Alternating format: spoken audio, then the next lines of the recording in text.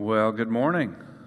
It is good to see some people here. I didn't know how many we would have, honestly. And so for those of you that are in the room, congratulations. You are hardy folk. And that's not to take anything away from those that are joining us online. But I do have a special request for those of you that are in the room. I'll need you to laugh a little louder at the jokes. And if something, very good, that was a good start. If something sounds particularly good, give it a hearty amen. Those of you online, there are little reactions that you can click throughout the message that can let people know you loved a statement, or you laughed at a statement, or something really made you mad. Every now and then somebody will accidentally click that one, I hope, because I'm like, I don't think I said anything that was that bad. But it is good to be together in the house of the Lord today and to feel the warmth of fellowship here in this place and to be worshiping with you online. My question as we begin is, do you believe in miracles? Like, do you really believe in miracles, in healings, in signs and wonders? Do you believe the miracles that you read in Scripture? Do you believe that they actually happened? And when somebody tells you a story about a miraculous healing or a miraculous event in their life, is your first reaction to be skeptical? Say, well, I don't know. They sure seem convinced. Or is it to believe and to give praise to God for that miracle? I know I've been on both ends of that continuum, and that early in my life I was pretty black and white, pretty literal, very skeptical of miracles, and that skepticism even bled into Scripture. But then when you start to personally experience miracles, it becomes a lot harder to deny them, and to deny them in other people's lives. And maybe some of you have experience with miracles, experience with healings, experience with miraculous power coming into a situation and changing a situation or a relationship or a circumstance. And it was an undeniable miracle, something that broke the natural order, that things were moving in this direction and something intervened. And it's pretty hard to deny once you've experienced a miracle. And other people might be skeptical, and that's their choice, but it really doesn't change you. And I personally believe in miracles because I am one. I know that at my lowest point, when I was heading in the wrong direction and things were getting worse and worse and worse, and I was losing hope and on the verge of despair, Christ intervened in a miraculous way. And so I believe in miracles. I am one. I've never been the same since. And maybe you have a story like that. But one thing that I have learned about miracles is that miracles always, always, always serve to advance His message. When God does a miracle in your life or in the life of someone else, He's not just showing off. He's not lifting you up to make you look good. He's wanting to advance His message. He's wanting you to give glory to God for the miracle that you have experienced, the miracle that you have received. And so that's pertinent, I believe, because we're wrapping up a series titled Say What, where we've been focused on the miracles and the message of Christ. And we see this pattern in Scripture over and over and over and over and over again. There's a miracle, and the miracle serves to advance the message of Jesus, the good news, the gospel of Jesus Christ.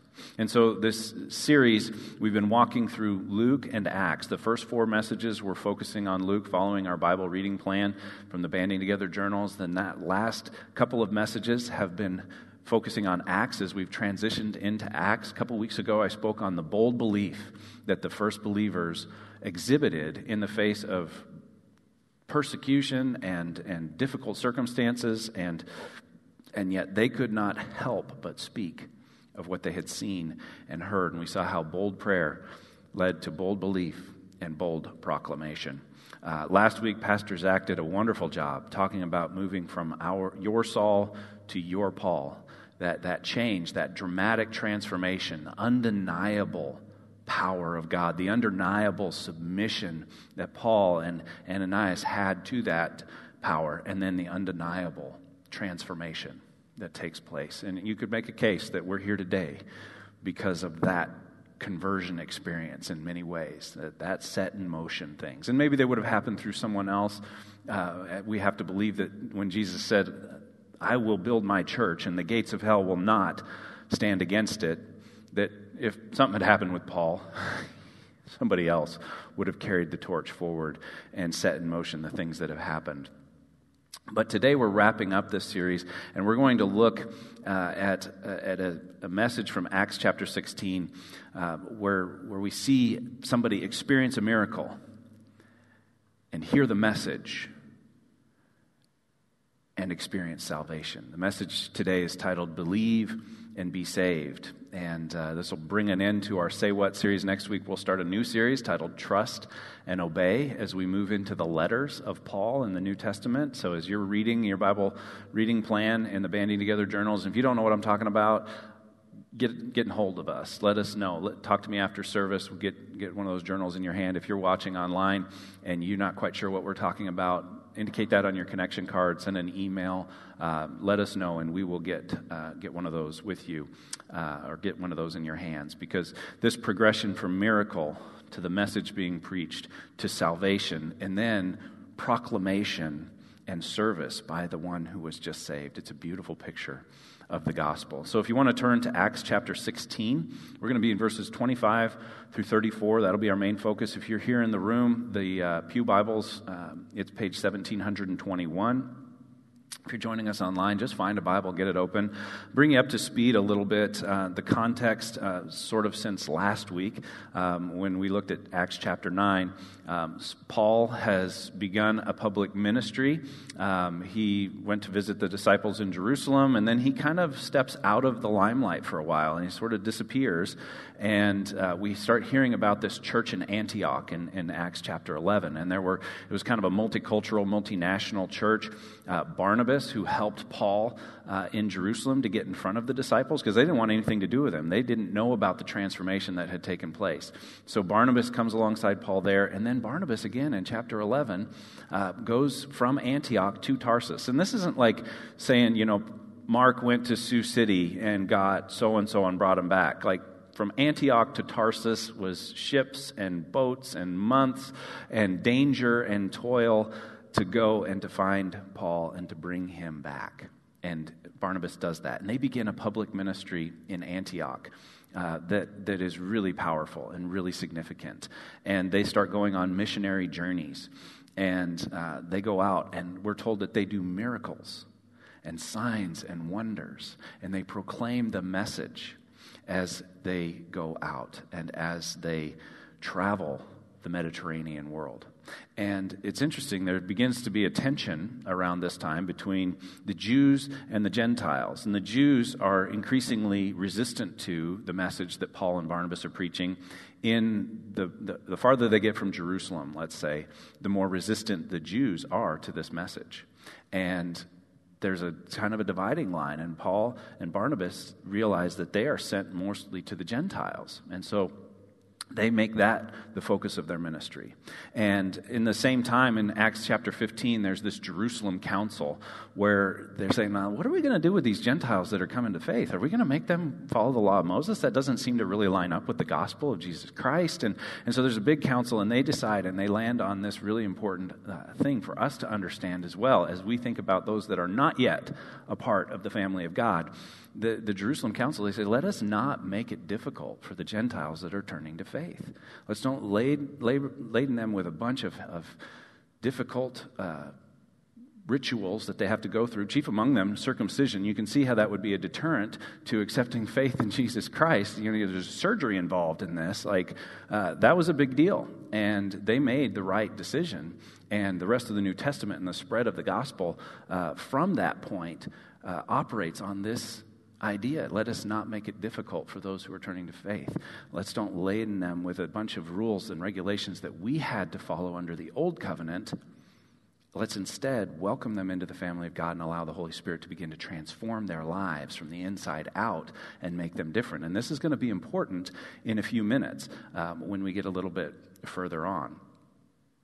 And so now Paul and Silas and Timothy, in Acts chapter 16, they begin a second missionary journey from Antioch. So they go to Jerusalem, they get the Jerusalem council, they come back to Antioch, they share the news, and they depart on another missionary journey. And Barnabas and John Mark go in a different direction, and so the gospel is moving out in these circles with multiple streams.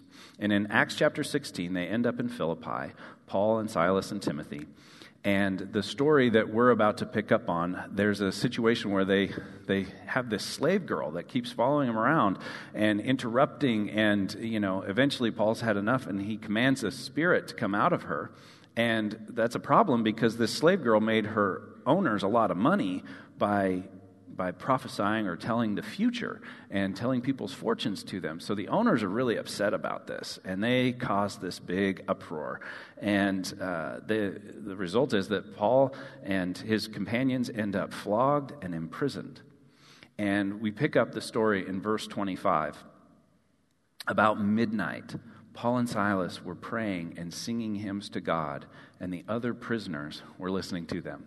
And I love that introduction to our time in the Word today, because I just have to stop and say, after the day they'd had, I don't know if I would even be awake at midnight, let alone singing psalms and hymns and praise and praying together and doing so in such a way that other people would be able to hear it and to see it. And so there's an authenticity to their commitment to Jesus. There's an authenticity to their experience of the risen Lord. There's an authenticity to the message that they have been proclaiming, that it's not being deterred. It's not being derailed by the current circumstances. In fact, we're told that the prisoners were listening to them, and there's a good chance that the guard was hearing them as well and forming opinions. And it's a say what moment. It's like, really? Say what?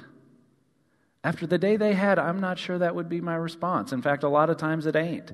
It's troubling to me sometimes how little it takes to derail me and to get me to think, oh, geez, poor me. Really, God? Come on. I can't believe the traffic, or I can't believe this, or I can't believe I burned my dinner, or, these like little tiny things. And yet their response to being beaten unjustly, to being imprisoned, to being in a jail cell in stocks, was to be praying and singing hymns. In verse 26, we pick up, here's the miracle. Suddenly there was a violent earthquake, such a violent earthquake that the foundations of the prison were shaken. All at once, the prison doors flew open and everybody's chains came loose. The jailer woke up, and when he saw the prison doors open, he drew his sword and was about to kill himself because he thought the prisoners had escaped. But Paul shouted, "Don't harm yourself. We're all here." Now, just a little insight, if you're not aware, if you were a prisoner, a Roman guard charged to keep prisoners, and they escaped, it was your life. Like, you were done. That was the penalty for losing a prisoner in your charge. And so it was a very motivating factor for them. And so when he wakes up, he must have fallen asleep while they were praying and singing hymns. He wakes up and sees the doors open, and he just assumes they've left. And so he assumes that his life was over. He immediately goes to despair. He immediately believes that his actions deserved death. And there's an interesting parallel here to the gospel. Last week, Pastor Zach kind of walked you through the Romans road, and Romans 6:23 says, "The wages of sin is death." The payment that we have earned for our sin is death. But the gift of God is eternal life in Christ Jesus. And so you see this happen very quickly for this jailer. He really believes his actions and this miracle have resulted in the loss of his life, and he's about to fall on his own sword rather than, stand trial and be publicly humiliated. He believes his life is over, and then Paul cries out, "Don't harm yourself. We're all here."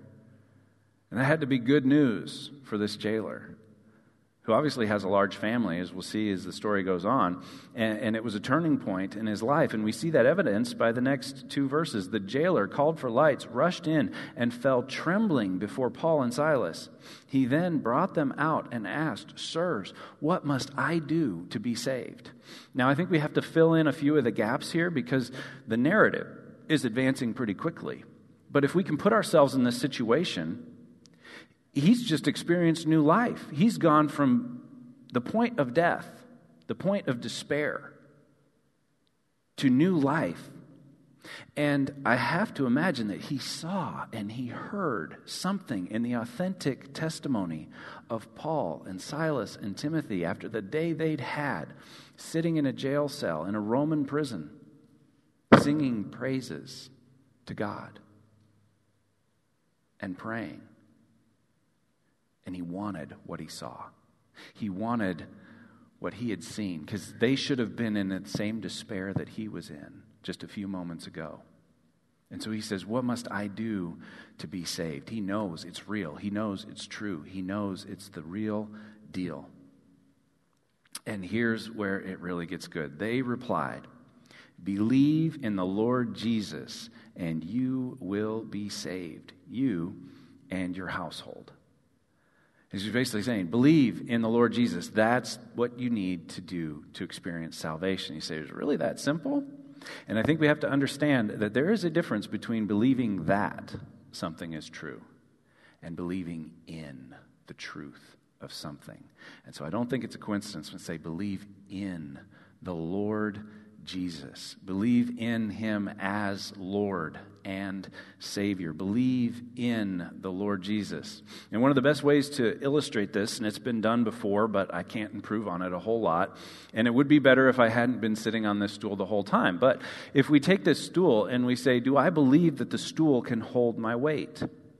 I can go through a progression, and let's say that this was a little more rickety-looking stool, and we'd never really seen anybody on it. I could investigate it a little bit. I could see if it's sturdy, and I could answer some questions. I could be curious. I could get curious about the stool's capacity to hold my weight, similar to people's experience with the gospel. When they first start to hear the gospel or hear the message of Jesus, they might become curious, and they might have some questions and some, but what abouts, and some, how does this work? And they get curious, and they might even come to a place where they're convinced, and I could become convinced that this stool will bear my weight. That's being convinced that it has the capacity.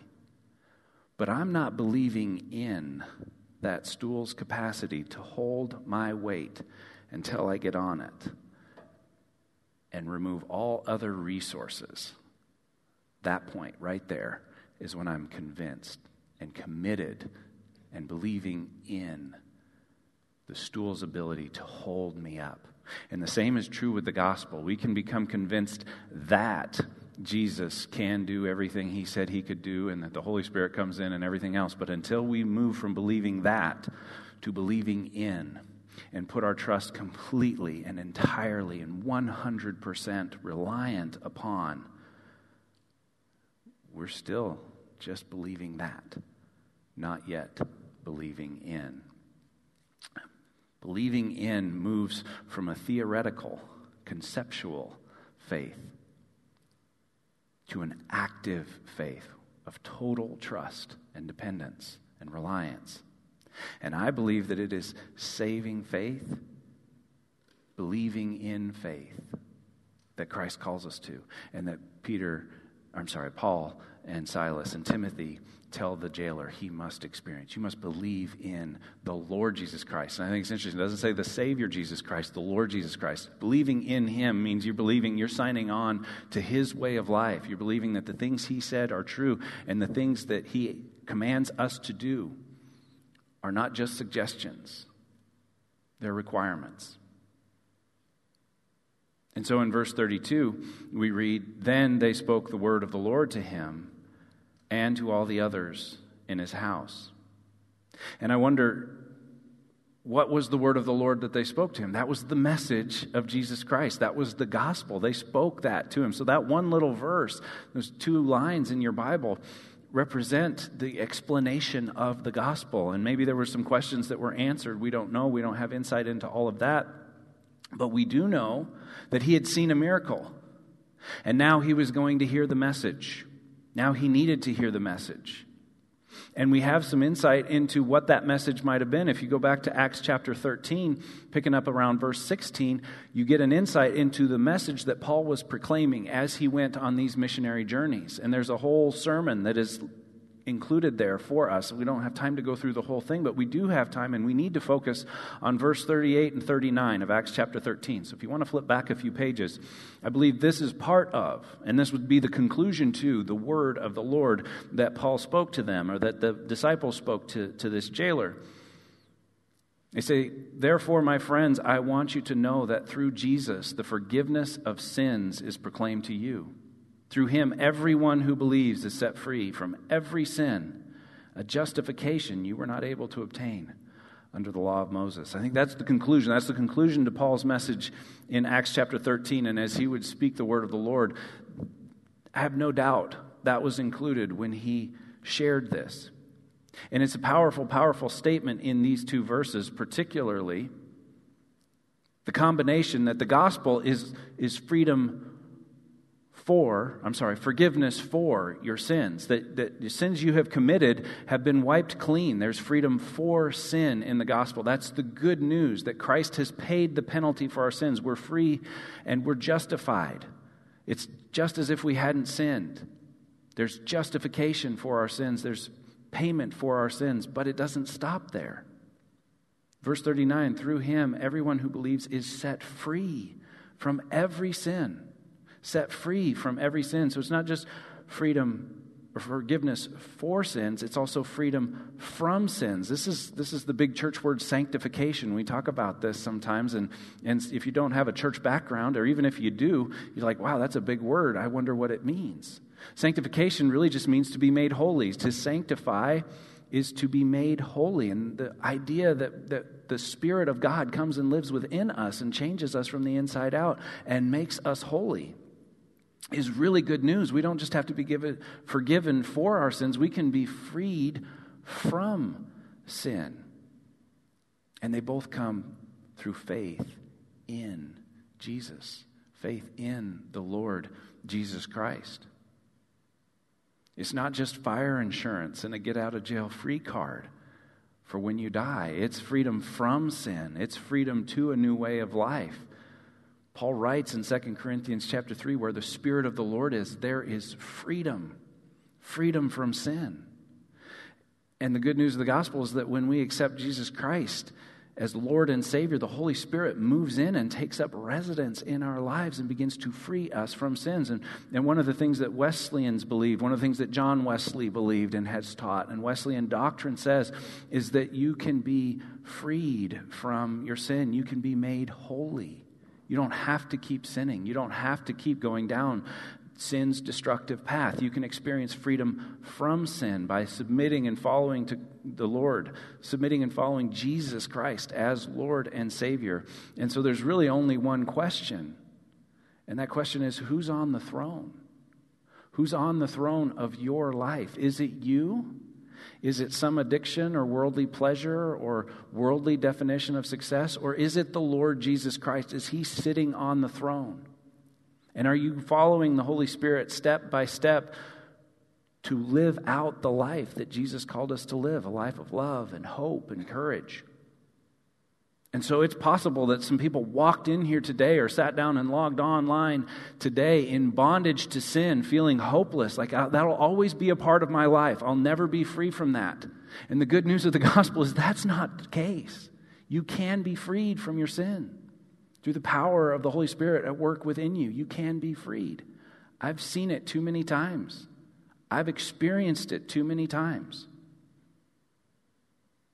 And so the question is, who's on the throne of your life? Is it you, or is it the King who willingly gave his life as the payment for your sin? Trust me, you want him on the throne. You don't want to spend the rest of your life trying to justify yourself for your sin and trying to work out your own salvation apart from the Holy Spirit, apart from the Word of God, apart from the good news of the gospel. We want to seek his justification. We want to seek his sanctifying work in us. We want to seek him making us holy from the inside out, changing us from the inside out. The same undeniable power and transformation that Paul experienced on the road to Damascus is available to us today. And we don't have to live in bondage to sin anymore. And so Paul is making a differentiation between the Old Testament law, which was do this, work hard, work harder, work harder, work harder, offer the right sacrifice, do this and this and this and this, with the New Testament gospel of grace through faith and the pursuit of righteousness and the power of the Holy Spirit. It's good news. And so I listened to a book this week, and the author, John Martin, made this statement, and it just riveted me. It said, there is more grace in Jesus than there is sin in you. There is more grace in Jesus than there is sin in you. So if you're listening to this and you feel like you are too far gone and it's too late and you'll never be good enough, it's not too late. You're not too far gone. There is more grace in Jesus than there is sin in you. And the good news of the gospel is that we can get more of Jesus into our lives. We can experience more of his grace in our lives. We can get more of Jesus in us when we spend time in his word on a regular basis. We can get more of Jesus in us when we go to him in prayer and we cry out to him in prayer. We can get more of Jesus in us when we serve others in his name. We can get more of Jesus in us when we share the message of Jesus, when we evangelize. You're never more like Jesus than when you're serving someone or telling somebody about him. Because that's what Jesus did. He lived a life of service and proclamation of the good news. He said, I came among you as one who serves. And everywhere he went, every opportunity he had, he told people about the kingdom of God. And we can get more of Jesus in us when we do those things in the power of his Spirit. And we get to see this lived out in this story, in this Roman jailer. In verse 33, he says, at that hour of the night, the jailer took them and washed their wounds. He immediately begins serving them, at great risk to himself, mind you. And then he and all his family were baptized. And it says the word immediately. Then immediately he and all his family were baptized. And the jailer brought them into his house and set a meal before them, serving them. And he was filled with joy because he had come to believe in God. He and his whole family. There it is again. Believe in. Believe in. He was all in. He wasn't holding anything back. He was taking personal risk. He began to serve immediately. And it says that he was immediately baptized as well. And I think both of these are evidence. They're both evidence of an active faith that truly believes in Jesus. It embraces the gospel wholeheartedly and open-handedly. And notice on this baptism, there was no cleanup period. There wasn't this period of time where he and his family had to get the sin out of their lives so that they could be baptized. This is an important thing. Don't miss it. That's like saying, well, I'll go to the ER when I stop bleeding. No. Go now. They can help you. Don't wait until you get cleaned up. I'm sure there were customs and there were parts and habits and maybe even addictions in his life or in the life of some of his family. And yet they believed in, they accepted it wholeheartedly and open-handedly. They began to serve. They began to make a public proclamation of their faith through baptism. It's important to understand baptism. We've been talking a lot about this. We're going to celebrate baptisms next week. Every week, 2 or 3 more people sign up. We're going to have a lot of baptisms next week. It's going to be exciting. You don't want to miss it. You don't want to miss it. They're going to be in both services. But baptism is not declaring that you're sinless. It's declaring that you've been saved. That's the proclamation of baptism. It's not professing your perfection. It's professing that you've been redeemed. You're under new ownership. You're under new management. You've got a new Lord. You've got a new Savior. There's a new person on the throne of your life. And we see that as they move through this progression of salvation and then service and baptism, we see the result of that. In the second half of verse 34, he was filled with joy because he had come to believe in God. He was filled with joy. And so our bottom line is this: our proper response to the gospel is to believe, to be saved, and to be baptized. Believe, be saved, and be baptized. We see that in just these few verses. We see that progression. The gospel, the good news, is that forgiveness and freedom are brought into our lives through faith in Jesus Christ. That's the gospel. That's the good news. That it's not just forgiveness, it's also freedom. It doesn't just wipe the slate clean going to the past. It also sets us up for a faithful living in the future, for freedom from sin in the future. And our response is to believe, to be saved, and to be baptized, to believe in the power of the gospel, to believe in the truth of the gospel, to rely upon it, cling to it, trust in it, to go all in and not hold anything back. And then to be saved by it, to be saved, be forgiven for and freed from our sin. That's salvation. It's not just salvation from the penalty of our sin, it's salvation bringing freedom from sin in the future. That Jesus would not just be Savior, He would be Lord of all. He would be the King on the throne of our lives. And then to be baptized, to make a public profession of faith in Jesus. To tell people, hey, there's a new King on the throne. This is who I am. This is where I am. This is who I'm following. And so you might be asking, okay, what's your next step? What's your next step? I believe everybody has a next step. The gospel and life in Christ is not like this, you get to a certain point and you just level off and never move forward. I think we always have a next step. What's your next step? If you've never been baptized, baptism might be your next step. If you're listening or watching this and you're not in a relationship with Jesus Christ, you're just curious or you're just convinced, but you haven't made a commitment, you haven't believed in, you're still believing that, you're not believing in Jesus and His power to transform your life, then maybe that's your next step, is to accept Him as Lord and Savior, to put Him on the throne of your life. If you've done that but you haven't been baptized, then maybe it's to be baptized. There's actually a baptism class today at the 10:30 after the 10:30 service. We'll meet down in the youth room. I don't know how many people will be there. It might be a one-on-one. We'll see. And if you're watching online and you're like, yes, I want to be baptized, but I can't make it to the class today, fill out that online connection card or send me an email, marc@linwoodchurch.org, and we'll get you taken care of. We'll have a conversation. Make sure you understand what is involved in baptism. That's a big part of the class. And then find out some particulars from you. And then next week we'll celebrate as people step forward and make a public profession of their faith.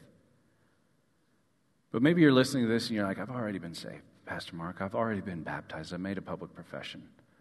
What's my next step? And I would ask you, is there any area in your life that you're not walking in freedom? Any area where you need to pursue freedom from sin and allow the Holy Spirit to work in your life and pray a prayer that invites Jesus to be on the throne of that part of your life. Or maybe you just need to speak the word of the Lord to someone like Paul and Silas and Timothy did. Maybe that's your next step, is to tell somebody what you've seen and heard. Jesus said way back at the beginning of this Acts adventure, you'll be my witnesses in Jerusalem, Judea, and the utter ends of the earth. Well, here we are at the utter ends of the earth, -18. And we can tell somebody, we can speak the word of the Lord to somebody. We can tell somebody what we've seen and heard. We can tell them the good news that there is not just forgiveness from sin, there's also freedom from sin. You can be forgiven and you can be freed. And so whatever your response is, I pray that it's a faithful response, a response that acknowledges Him on the throne of your life and moves you forward in following Him. Will you pray with me? Heavenly Father, we thank You for Your amazing love. We thank You for the good news of the gospel. We thank You for the good news that we aren't just freed from the penalty of our sin. We can be freed from sin itself. We can begin to live lives of holiness and righteousness that are a testament to Your goodness and Your grace, that bear witness to the truth and the power of the gospel to transform a human heart and transform a human life. So, Lord, I pray that Your Holy Spirit will move in power right now. That You'll tap people on the shoulder and whisper in their ear, that You'll bring conviction that moves them towards God, that moves them towards a deeper, closer walk with You. And whatever our response is, Lord, may we be a people who respond in faith, take our next step. In Jesus' name we pray.